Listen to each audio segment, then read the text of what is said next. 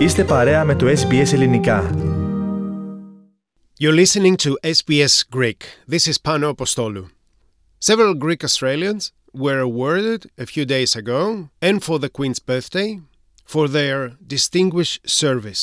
Their distinguished service to the Australian society, the only Greek Australian that received the award of the officer in the General Division of the Order of Australia, known as AO, was Mr. Christopher Byron Leptos. And it's our pleasure to have Mr. Leptos with us today on the other end of this phone line. Dear sir, thank you so much for being with us today. It's my great pleasure to be on here. Dano, thank you. I know that you're coming from Cyprus, but can you give me a little bit more details? Yes, we're pleased to. So I was born in Melbourne, in Thornbury, in 1958. But my parents, both my mother and father, came from Cyprus. My father came from a little village called Mortpou.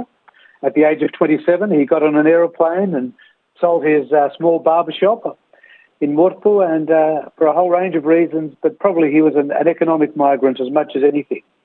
He arrived in 1949 in Darwin, with a plane that would come from the top of Australia down, and then down to Melbourne, where he was picked up by some fellows in the Greek community and took him home and got him on his feet and got started. And 2 years later, he sent a letter back to his parents saying, "I'm ready to get married, so please find me a wife," and they did. They knew the family in Trimyklini, and my mother came over on a ship, the Hellenic Republic, which is a famous ship in those days, where a lot of the Greek migrants came out on that ship. She arrived in 1951 at the age of 24. Your middle name is Byron. Was your father's name Vironas? It wasn't, but he loved Lord Byron. He gave me a book about Lord Byron, and we talked about Lord Byron. He was very well read, although he didn't go to university, and he loved the stories of Lord Byron. It's a great story. My son has the middle name Byron as well. The more I've read about Byron, the more I've fallen in love with him as well, myself. What was your connection with the Greek element, the Cypriots here in Melbourne? Well, going to school, to primary school, I went to a primary school in Thornbury and a high school in Northcote, and when I went to primary school, it was all Greeks and Cypriots and Italians and Lebanese. And I could only speak Greek because that's what we spoke at home. So Greek was my first language. So I went to school and I came home and said to my mother, "A lot of people are speaking English at school, and I don't know what to do." And she said, "Don't worry, you'll learn. You'll learn quickly." And I did. She was right. When the kids are together in that multicultural environment, it's very healthy. And the kids learn each other's languages. I learned a bit of Italian. I learned a little bit of Lebanese. And I've still had an ongoing interest in languages. I can speak, obviously, a little bit of Greek and a little bit of Indonesian. I studied a bit of Japanese and a bit of Chinese. But my involvement with the Cypriot community in my early days, all of our friends, all of our relatives were from the Cypriot community. I remember going to the Cyprus Club in Russell Street many times with my father, who was a barber there in the Cyprus Club. It was our community. I grew up knowing more about the Cypriot and more about the Cypriot lifestyle than the Australian lifestyle. A few days ago, when we received the email with all the details of the people that got awards for the Queen's birthday, and I saw your name and the 2 pages of what you have done and what you have offered, I didn't know from where to start. So, you have offered your service to many non-for-profit businesses.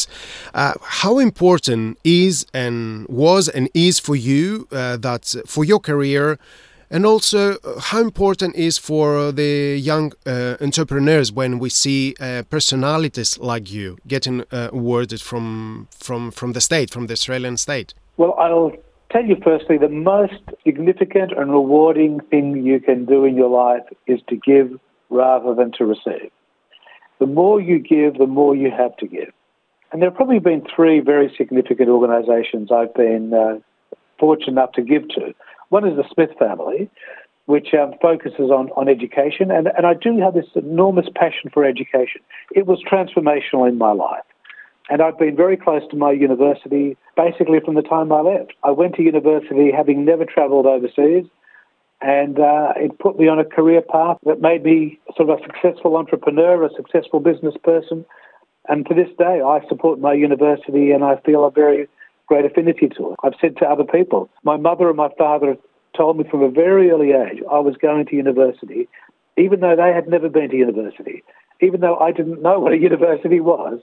But I grew up believing I was going to a university, and they believed that education would be transformational. And so I continue to support the Smith family today. I support the Heart Foundation, which is the biggest killer of Australians, biggest killer of Australian men and the biggest killer of Australian women, heart disease. And most recently, I've started working with the Summer Foundation, which is trying to keep young people out of aged care so they can get young disabled people who are often in aged care because there's nowhere else to go. We build disability housing. We find a pathway for them to come out of aged care into disability housing. So these are immensely satisfying things to be working on. Would you like to share with us a couple of moments or situations from your personal or your professional life and career that have been significant for you and they're following you, like you still have them in your heart and in your mind? Well, if I could give anybody some advice, it would be this: marry the right person, because your biggest supporter and your biggest person you will lean on to be able to go through challenges together is your husband or your wife. And I've been very fortunate marrying the person I did, Julia. She's born in England, but she's embraced the Greek traditions and particularly Greek cooking. And I'm a big fan of Greek cooking, and she's a wonderful cook and a wonderful support for me. So I know it's funny advice to give people, but I saw it with my own mother and father that their marriage provided the family with enormous stability. And if you've got the right partner, that can make a big change. Probably the next biggest decision I made was my career after leaving university. I decided to become, my godfather actually advised me to become a chartered accountant. Now, I didn't know what a chartered accountant was, but he explained it would give you the opportunity to travel around the world. And it did. In a way, I would say to people, you can't choose the wrong career as long as you're prepared to change along the way. So if you go on somewhere it's not quite right for you and you can adjust and do something different, go ahead and do that. Throughout my career, I've tried to say yes to as many things as possible rather than no. So I've ended up living and working in Japan, and in China, in Canada, in the UK, in Indonesia, in Malaysia. I've loved travelling, and my chartered accounting qualification has allowed me to do that. How do you think the young generation will evolve, after so many issues that we have been living in the last few years? I mean, starting from the pandemic. Do you think there are worse starting points in their professional life than you were? Definitely not. But I would love to be a young person today. I would love it. Just think I've got the entire knowledge of the world at my fingertips. And what a wonderful asset to have, that you can basically know anything, you can learn anything at your fingertips. I'll just digress for a moment to tell you a story of the Vice-Chancellor from one of the universities here in Melbourne, the Vice-Chancellor of Monash, who was a doctor. And he said to me when he went through medical school, there were 6 volumes of medical books. And if you knew those 6 volumes, you knew everything about medicine in the world. That was it. That's all you had to know. And most people couldn't understand the 6 volumes because it was too complicated.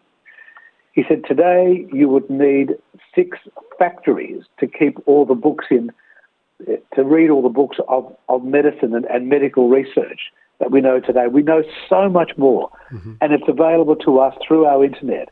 It's available to us through Google and things like that.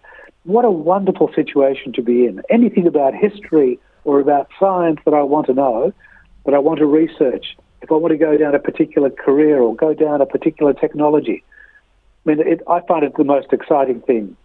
I sent my very first email in 1995, and I still ring that person every year, and we celebrate the beginning of the internet because I think it's transformed the world for a much, much better place. Now, there are some parts of technology that I think are very ugly, but I think overall I would love to be a young person today with all the opportunities out there. Thank you very much for your time, Chris Leptos. Thank you. But also, it's my pleasure. I look forward to talking again. Θέλετε να ακούσετε περισσότερες ιστορίες σαν και αυτήν? Ακούστε στο Apple Podcast, στο Google Podcast, στο Spotify ή οπουδήποτε ακούτε podcast.